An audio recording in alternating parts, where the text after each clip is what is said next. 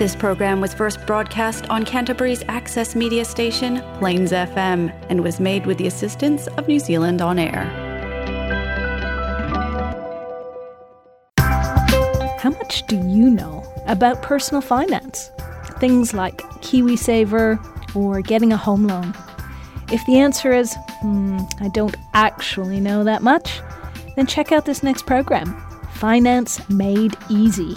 It's a podcast series based on workshops held at Plains FM that explore everything from debt consolidation to buying your first home. Elise Vine is a financial advisor from Building on Basics who loves to chat about personal finance. This episode focuses on first home grants and partnerships. Hi, so I'm Elise from Building on Basics. I'm a financial advisor and I've been running these series of Finance Made Easy, and tonight's topic is first home grants and first home partnerships. And the whole point of this topic is to help people get access to some free money or to get some assistance to get into their first home. One little bit of housekeeping that we need to go through is that I'm a financial advisor, and tonight's topic is a generic information evening. So I'm not providing you with specific advice on how you can get access to that free money, although I'm talking through the process of how you could go through to get the access to the free money. So the information given during this information is for education purposes and is not specific advice. My name is Elise Vine and I am a financial advisor. My company, Building on Basics Limited, and I am registered on the Financial Services Provider Register. To find out other important information about me and Building on Basics, go to our website www.buildingonbasics.co.nz and look at important info. This explains the services I provide and how I am paid, along with other important information like our complaints process and our privacy policy. I see a complaint always as an opportunity to learn and to get better. Let's get started with some stats. Why do we have first home grants? As at June 2016, less than 5,000 people, closer to 4,000 people required housing. Roll on 5 years later, there are 24,474 people waiting for housing. This is a stat from the Ministry of Social Development. So this is people that want housing, that are currently renting or needing emergency housing. In New Zealand, in the media, we're constantly hearing about the housing shortage. I've got a graph for that's been supplied by the Department of Statistics New Zealand, Reserve Bank of New Zealand, and Sense Partners who have collated the information together. In 2002, we had a demand for housing, or a supply of housing of 20,000 houses, but we had a demand for housing of 30,000. So we were short 10,000 houses in 2002. Only in the period between 2004 and 5 and 7 and 8 and 2012, 2013 have we ever had a surplus of, in the last 20 odd years, have we had a surplus of housing. So for the rest of the time we have had a severe housing shortage. And at the moment, with 24,474 people looking for homes, whether that be rental or other accommodation, it's a big deficit that we have at the moment. As at 2020, there were close to 40,000 was the demand, with a supply of just over 27,000. Okay.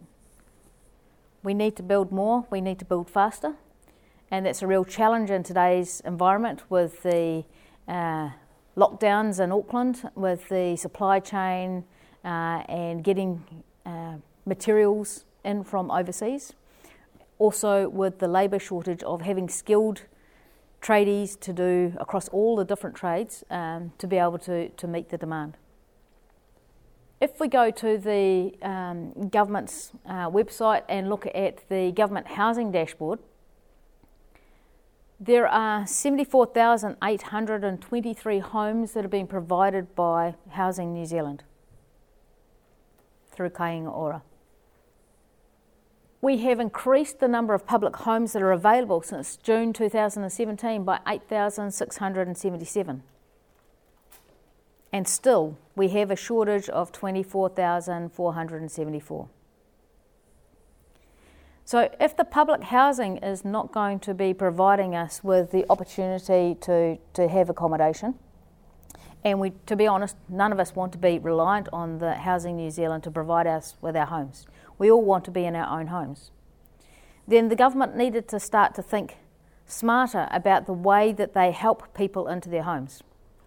So that having access to your KiwiSaver to use towards your deposit is one of the things that they did. The other thing that they did was the first home grant. So some of those stats are pretty sobering. But so let's get into the reason why the government got into solutions to help us to move forward. Initiatives like KiwiSaver was about getting Kiwis saving towards their retirement. And to find out more about how KiwiSaver works, and please go and take a look at the Plains FM or Building on Basics websites to find the Finance Made Easy series and see the podcast on KiwiSaver. Talks about how to enrol, who's eligible to enrol, and how it all works. So one of the key features of KiwiSaver is that you can withdraw all of your KiwiSaver money if you're eligible, and we're going to talk about that in a few minutes, all but $1,000 from your KiwiSaver to help you buy your first home. Okay. Even with your savings from your KiwiSaver, sometimes that's not enough for people to be able to afford the deposit towards their home. So what they might do at that point is the government said, well, what else can we do to help people? So they came up with these ideas of free money, and they called that free money First Home Grant, because they're not as exciting as marketers as free money in terms of the way it goes. The government has also come up with the initiative called the First Home Partnership. And this is where the government has shared ownership of the property with you. And we're going to talk a little bit about that later on as well. It's not a well-known service, and it's only been going, they've done a couple of pilots, and it's very difficult to actually qualify for, but it's worth knowing about. So KiwiSaver and First Home Grant are not the same thing. KiwiSaver is money that you have deducted from your wages or that you put in as a voluntary contribution, where you are using that money and it's going to be locked away till you're 65 towards for when you retire. Okay, and the idea of KiwiSaver is that it will take the place of the pension at some time in some stage in the future. That's if enough of us can get saving and become self-funded. First Home Grant is a one-off grant for access to some free money to help with the deposit towards your home, your first home. So taking a step back and just really understanding about the KiwiSaver, we can withdraw all but $1,000 from our KiwiSaver. We have to have belonged to KiwiSaver for at least 3 years, and for the First Home Grant, we're going to need to make sure we've been contributing for at least 3 years, and it does not have to be a consecutive period. So you might have contributed between 2012 to 2013 when you first left school, or first arrived, or whatever, for whatever reason, and then from 2000 and for the next 3 years you might have been studying, and you weren't contributing to your KiwiSaver. And then when you finished your study, you started again, and then you've been contributing for 2+ years after that, at which time you then qualified for having the 3 consecutive years of contribution to your KiwiSaver. It can be used to purchase land, but it must be built on within 12 months of the land purchase.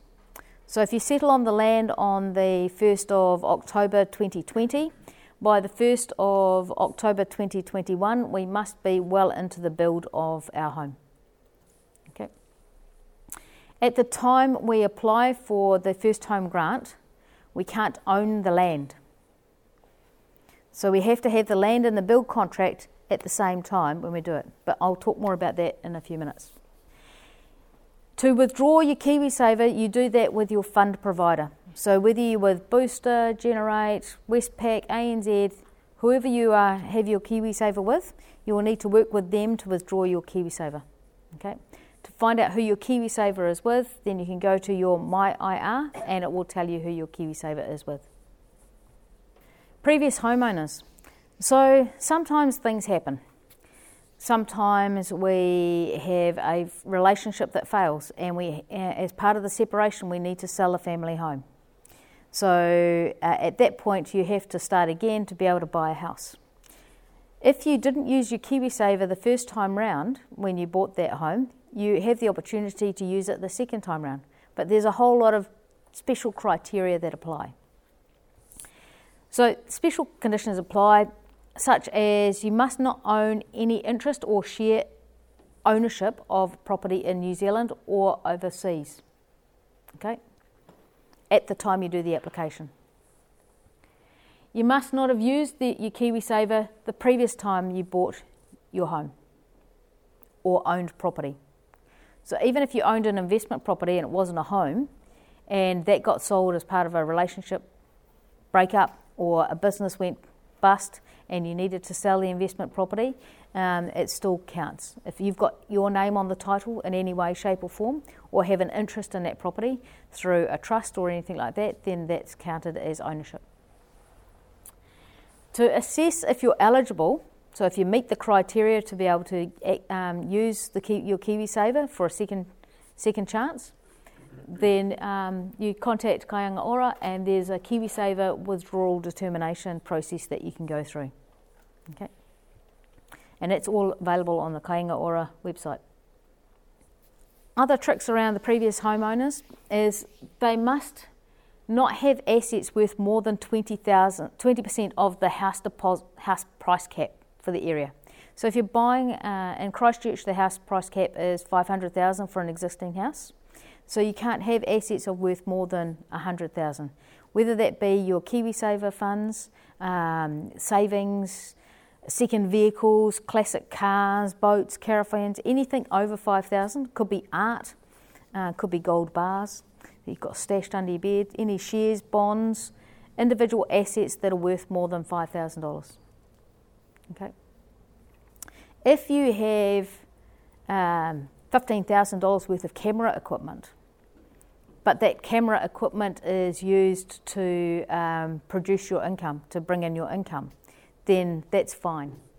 But it's anything that's just a personal asset. First home grant.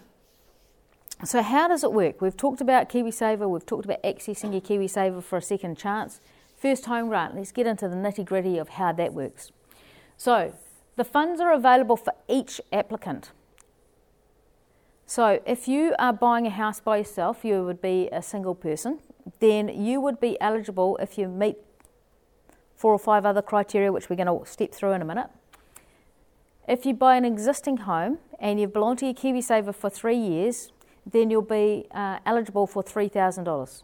If you've belonged to KiwiSaver and been contributing for 5 years, then you'll be eligible for up to $5,000 for an existing house. So an existing house is one that has already been built. So it might be from the 1900s, it might be from 2017, 2018, 2020. That is deemed an existing house. A new home is one that has been built within the last 12 months or is in the process of being built. Okay? And for that, each applicant is eligible for between $5,000 and $10,000 depending on how long they've belonged to KiwiSaver and have been contributing. You must live in the house for 6 months. We call it the first home grant, and the key word there is home. So you can't buy it to then rent it out. However, you can live in it and have flatmates or boarders that help you pay the rent and pay the mortgage. After 6 months, they say, well, it's your choice what you need to do.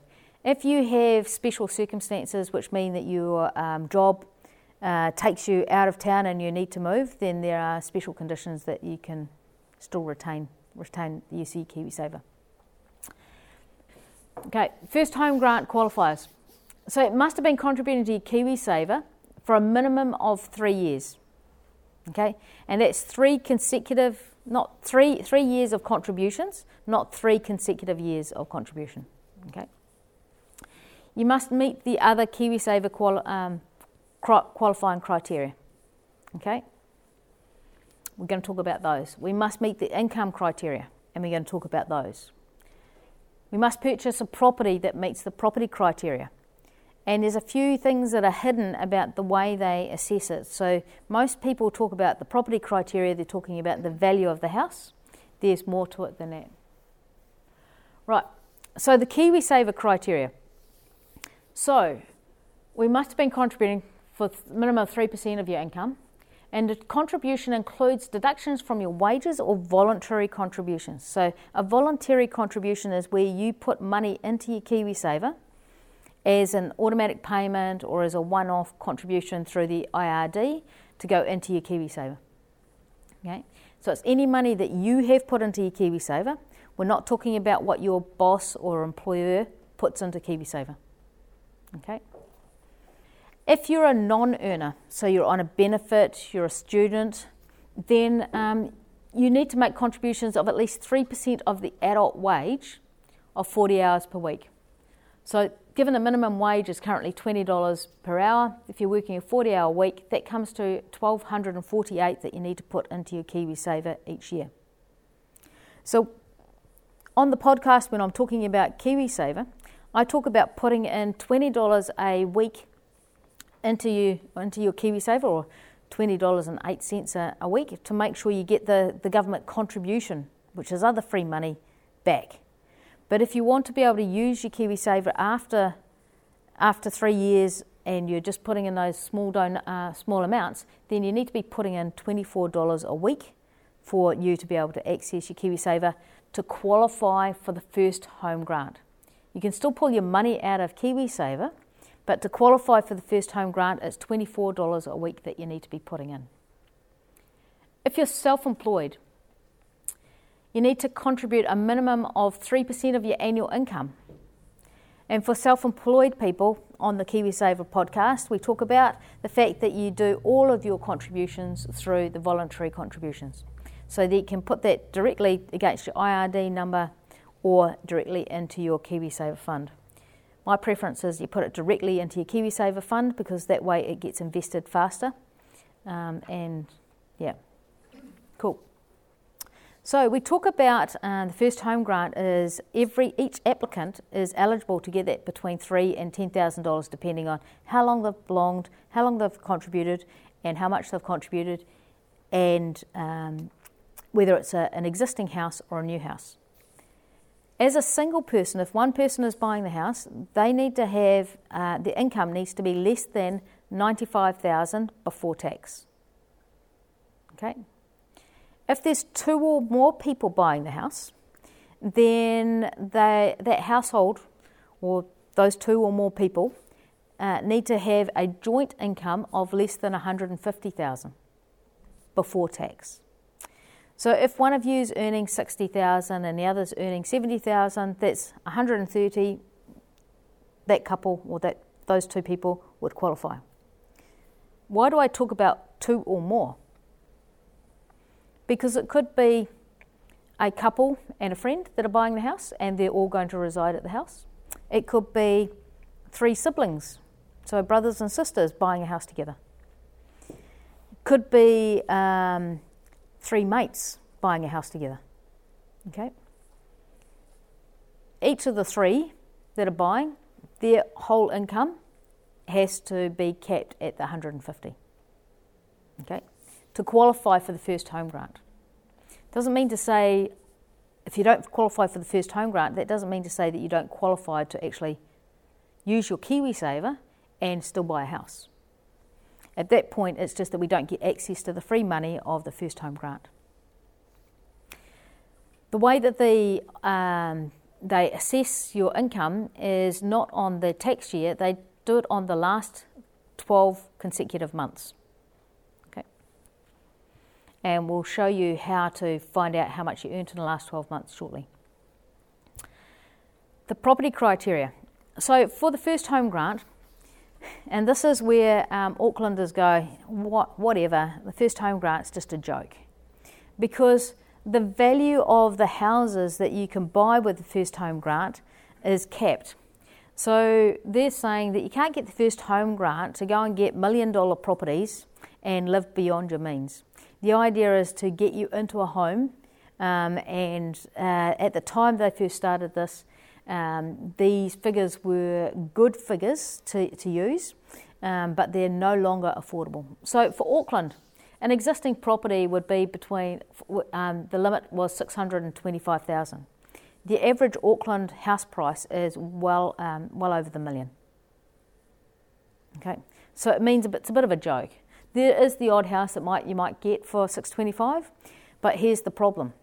Not only is the value of the property capped, but depending on the status of the property as to if there's a lot of work that needs to be done on the property, then they're going to say, no, not for you.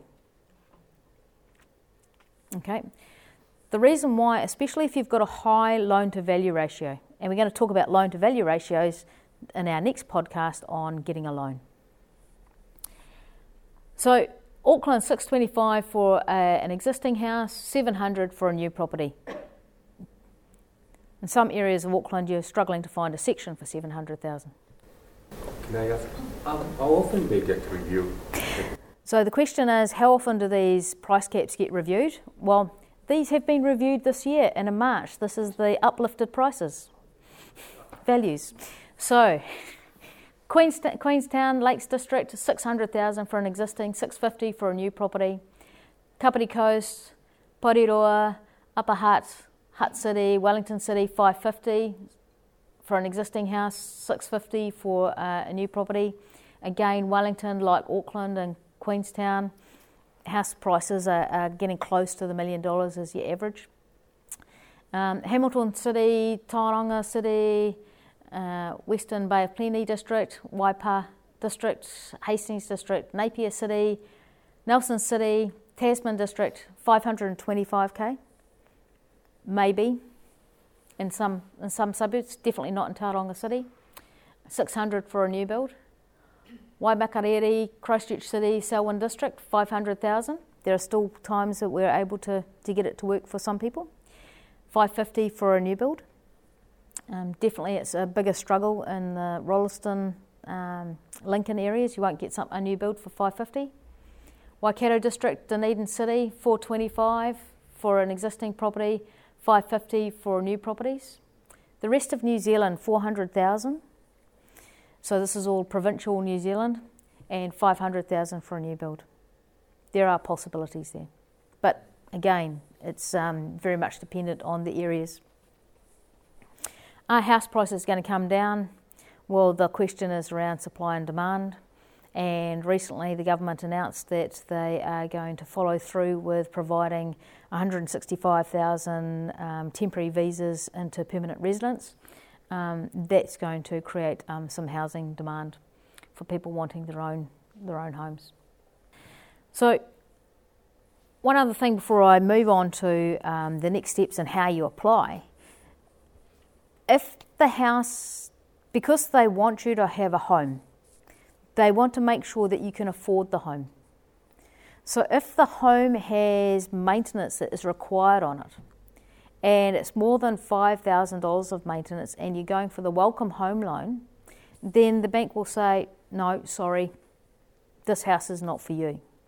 Even if you're a builder and you could do the repairs very cheaply and as part of an add value opportunity, the bank is going to say, no, it's too much risk for you that you don't get the work done because you can't afford the payments to be able to do the work. So it's quite a tough rule, but it's a good rule in terms of making sure that people don't overextend themselves and that they don't buy houses that are then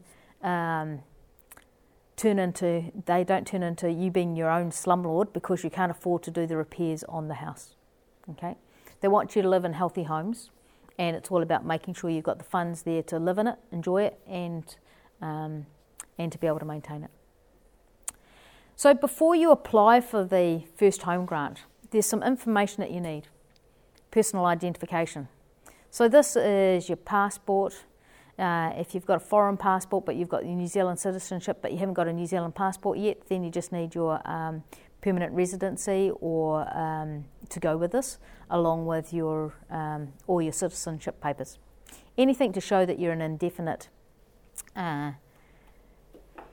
rights to be in New Zealand.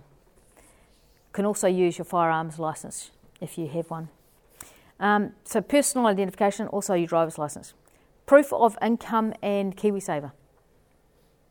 Okay, and I'm going to show you how to do that, although the rules for how, or the way that looks is going to change probably by the end of next week, because the IRD is updating their website, so to make it easier for people to do things. So some of the things I'm going to talk about shortly are going to become irrelevant, potentially. You still need the proof of income and KiwiSaver, but the way to do it will change. If you have found a property that you want, then you need the sale and purchase agreement for that property. If you are still looking for the house that you want and you want to know whether you are eligible to get the first home grant, then you can do it without having a sale and purchase agreement. Okay, so we call that a pre-approval. If you have a property that you have a sale and purchase agreement on, then we call that an approval that you're going for, rather than a pre-approval. Okay. We need evidence of the deposit, especially if you've found a house. So we're buying a house for $495,000 or $500,000 in Christchurch. It's an existing home, so we're within the property criteria. We earn less than $150,000, you and your partner. There's not much work that's been done on it. You're going to get a building inspection and it's going to come up with, it's going to be all good. We're going to be able to get insurance on the property. As we found out when we were doing our Buying a House podcast last week, all of these are all things that we need to do. And we need to make sure we've got the deposit. So we're buying a house for $500,000. If we're buying it at 80%, we need a $100,000 deposit. If we're buying under that, then we're going to need a smaller deposit as required. Is the $5,000 or $10,000 because we've both been in KiwiSaver for 5 years and contributing for 5 years? We're going to get $10,000 between the two of us for our KiwiSaver first home grant deposit. We've got savings and or gifts from family to help us get into the property, along with our KiwiSaver. So we need to have proof of at least 5% towards the property, preferably more. Right.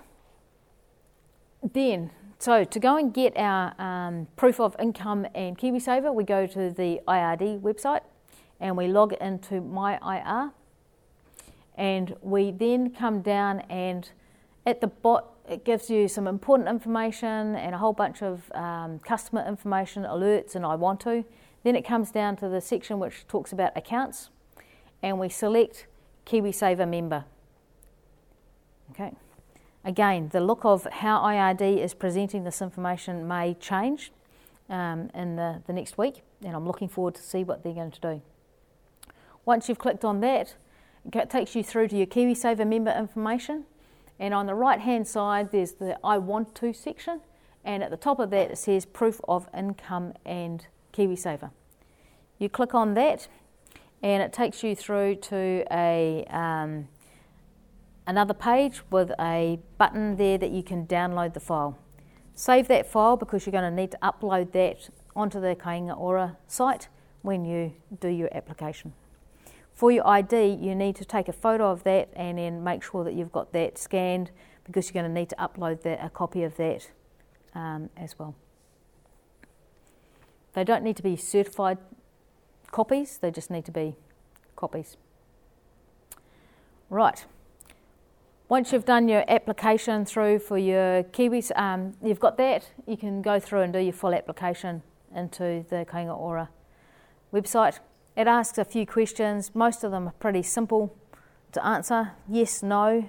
But if you do need help, feel free to contact us at Elise at bob.kiwi.nz, and we can help you through that process. Okay, other ways of buying in, there's about 6 different community projects that are out there where you can buy property or be helped into buying your property. So there's partnerships with Habitat for Humanity, the Kāinga Ora First Home Partnership. Salvation Army has the community finance, and the Salvation Army through Generate KiwiSaver have put a bond together and helped finance 115 houses through the Salvation Army community finance scheme. There's Court Community Housing and Otatahi Housing Trust. Each of these have different application processes for you to go through and have opportunities to help you to buy a home. Some of them are partnerships in terms of shared ownership. Some of them are rent-to-buy type scenarios. It depends, each one is different, and you need to talk to them about that. So the Kāinga Ora one is about is the first home partnerships. And what they do there is the partnership is where they, depending on how much you can afford to buy and how much you've got towards the deposit and how much the bank is willing to lend you, they will chip in and do the remaining amount. They will go up to, I think it's 25% of the property, and they need to check that. But there are debt limits in terms of what they allow, and you've got 15 years to purchase the Kāinga Ora share of the property. They have an annual meeting with you to help you to make sure you're staying on track. You are not allowed to get any other debt. So no afterpay, no buy now, pay later, no going and getting a loan for furniture, no refinancing and getting more money for doing renovations to the property. The first priority is to pay the Kāinga Ora share before you're going to be allowed to do much more. Having said that, if there's maintenance and things that need to be done on the property, then Kāinga Ora are going to make sure that you're doing that. But they're going to be working with you on your budgetary level as well to make sure you can afford to do what is needed. So you must be a first home buyer. Total income must be under 130,000. So hang on a minute. For the first home grant, our cap was 150,000 for 2 or more people. This is where the government is now becoming inconsistent. They've helped us in one area, but not in another. So the question about when was the last time the property values were reviewed, they're running so fast that they're forgetting all these other bits where we need to help. You must live in the property for 3 years, whereas when you use your KiwiSaver and you're in control, you just need to live there for 6 months. Okay. It's subject to having a good credit rating.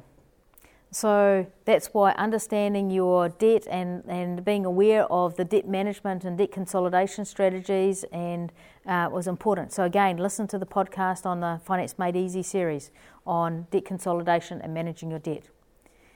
People wondered why I take so long to get to first home grants and to lending, because there's so much that we need to do beforehand, and there's quite a long period of time for us to get things set and make sure that we're set for when we are ready to buy a house.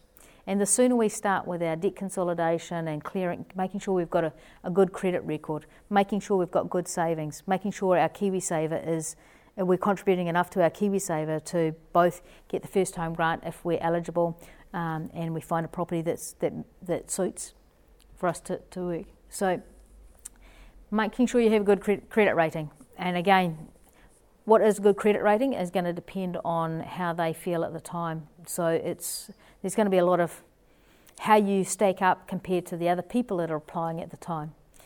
The first home partnerships is particularly targeted to people with large families, because the more children you have, the more expensive it is to run your household, and so the banks are taking a tighter and tighter view on your ability to afford large loans.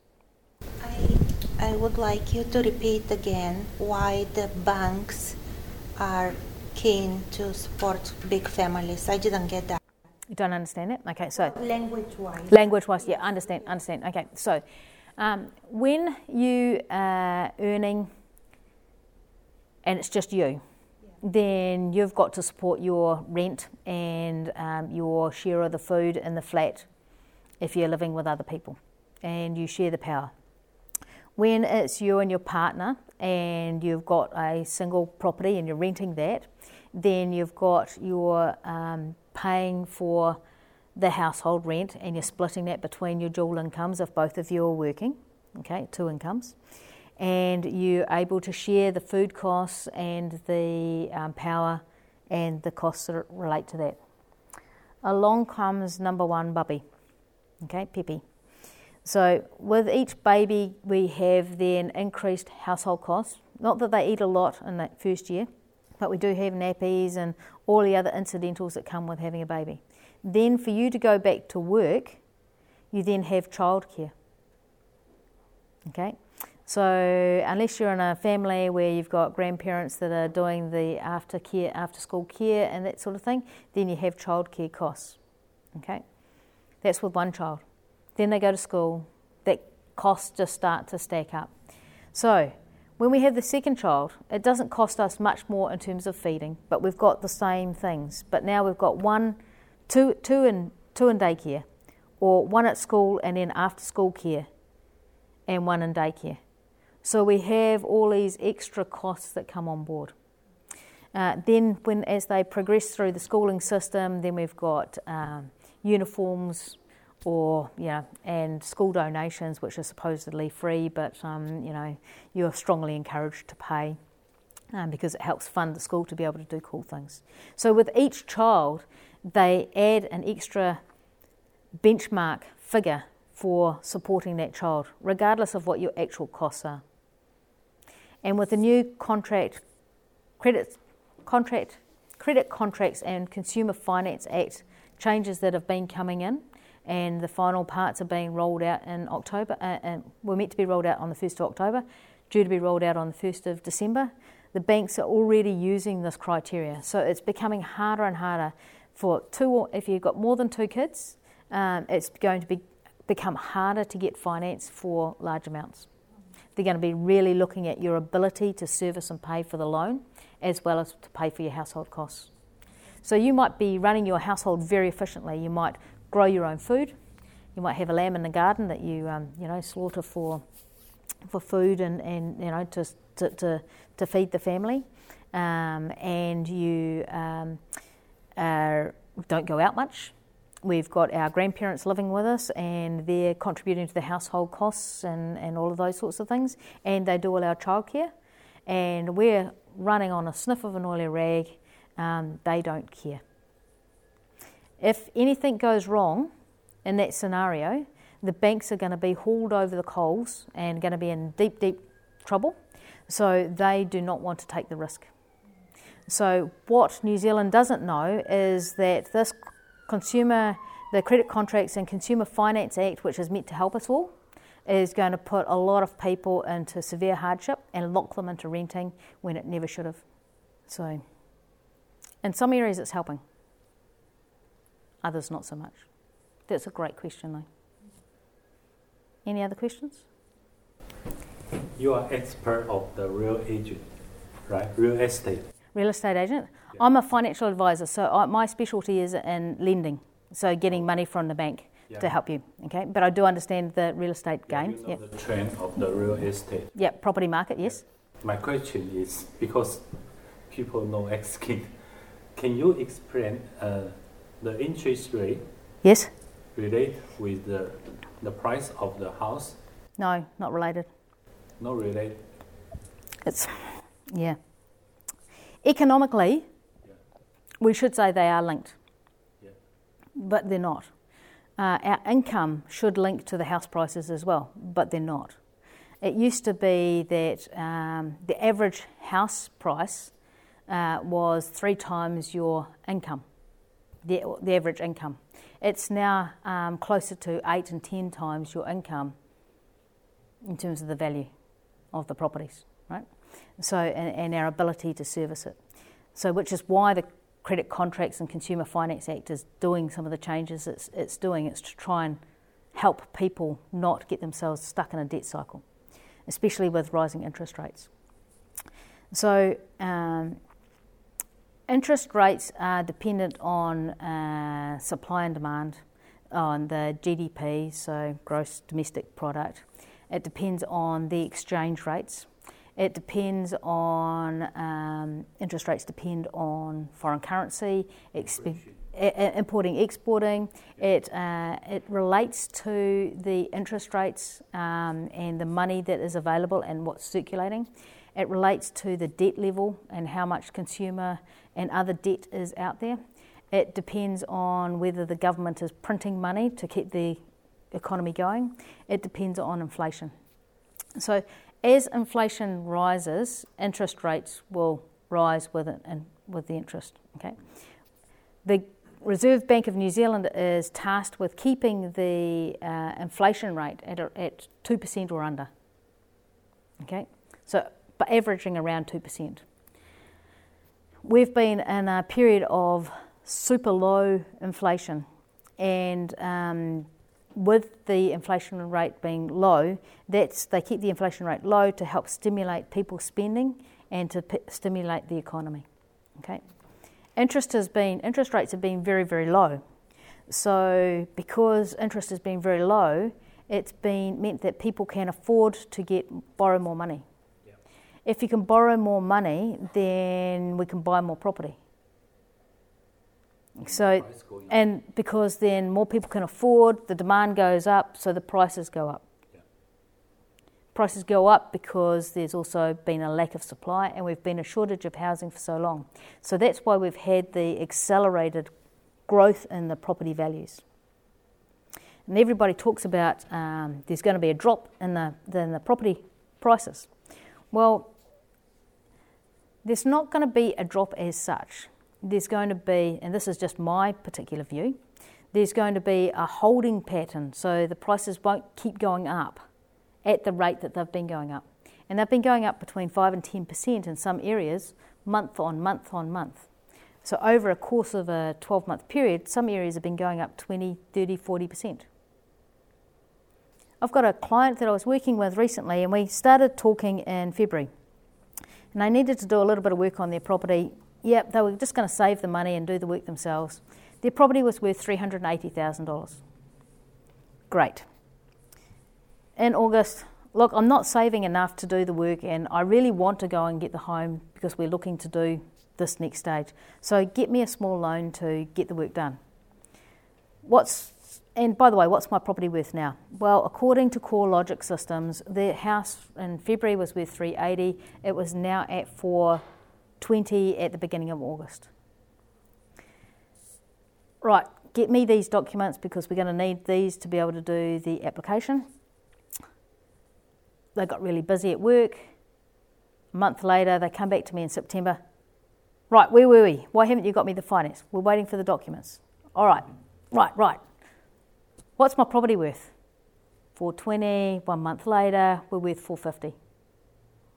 By the time we actually did their application 3 weeks later, it was worth $460.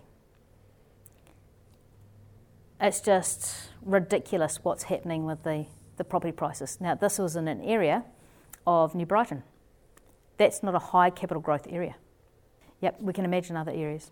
I've got a client that bought a house in May last year, just after the first lockdown opened up. They bought it for $700,000 and they were complaining that they'd spent $700,000 on it. 6 months later, it was worth $850. It's just stupid. So things like the partnerships, things like the first home grants to help people in, being smart with your money, working with a financial advisor to make sure you're using your resources consciously and to the best effect. It's not going to take you 1 year to save for a deposit unless you win the $42 million from Lotto.